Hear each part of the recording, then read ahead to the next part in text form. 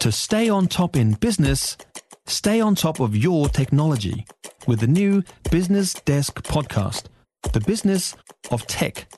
Listen on iHeartRadio or wherever you get your podcasts. From the Newstalk ZB Newsroom, this is Newsfix.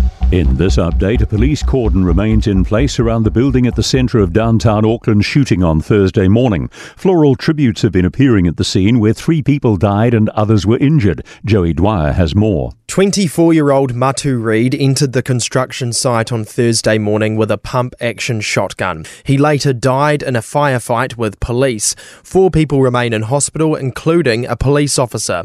A worker at the site who hid during the shooting has recalled hearing the gunman yelling, "So what are you going to do to me now? What can you do?" Early childhood education provider Terito Maioha is concerned about the increasing number of ECE centres closing. In the year to May, 215 have closed. In 2022, 67 new ECE services opened. The 10-year average is 85 closures per year. Sharon Lang shut her centre in Palmerston North about 18 months ago. The funding model is not a good one.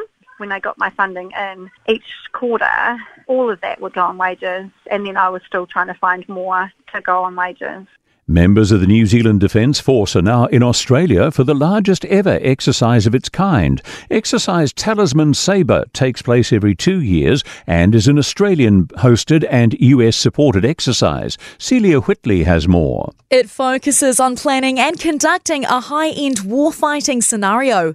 Around 30,000 military personnel from 11 nations are carrying out field training exercises in Queensland for the next fortnight. Lieutenant Colonel Jacob Murray says the exercise will provide an opportunity to build on the long history of cooperation between the New Zealand and Australian armies. In Sydney today, the combat ship USS Canberra has been officially commissioned, making it the first ever commissioning of a US Navy ship in an allied country. It's named after the Royal Australian Navy cruiser that was sunk while supporting the US Marine landings on Guadalcanal in 1942. That's news.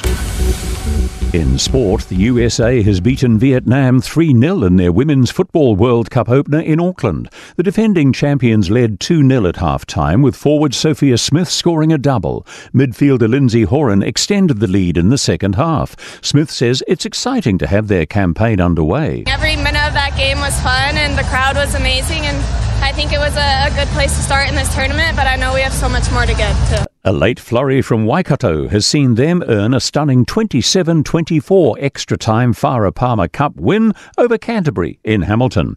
Waikato scored a last-minute converted try to extend the game before Samantha Wood slotted in a penalty goal to complete the comeback. That's sport. I'm Joe Gilfillan. For more news, listen to Newstalk ZB live on iHeartRadio.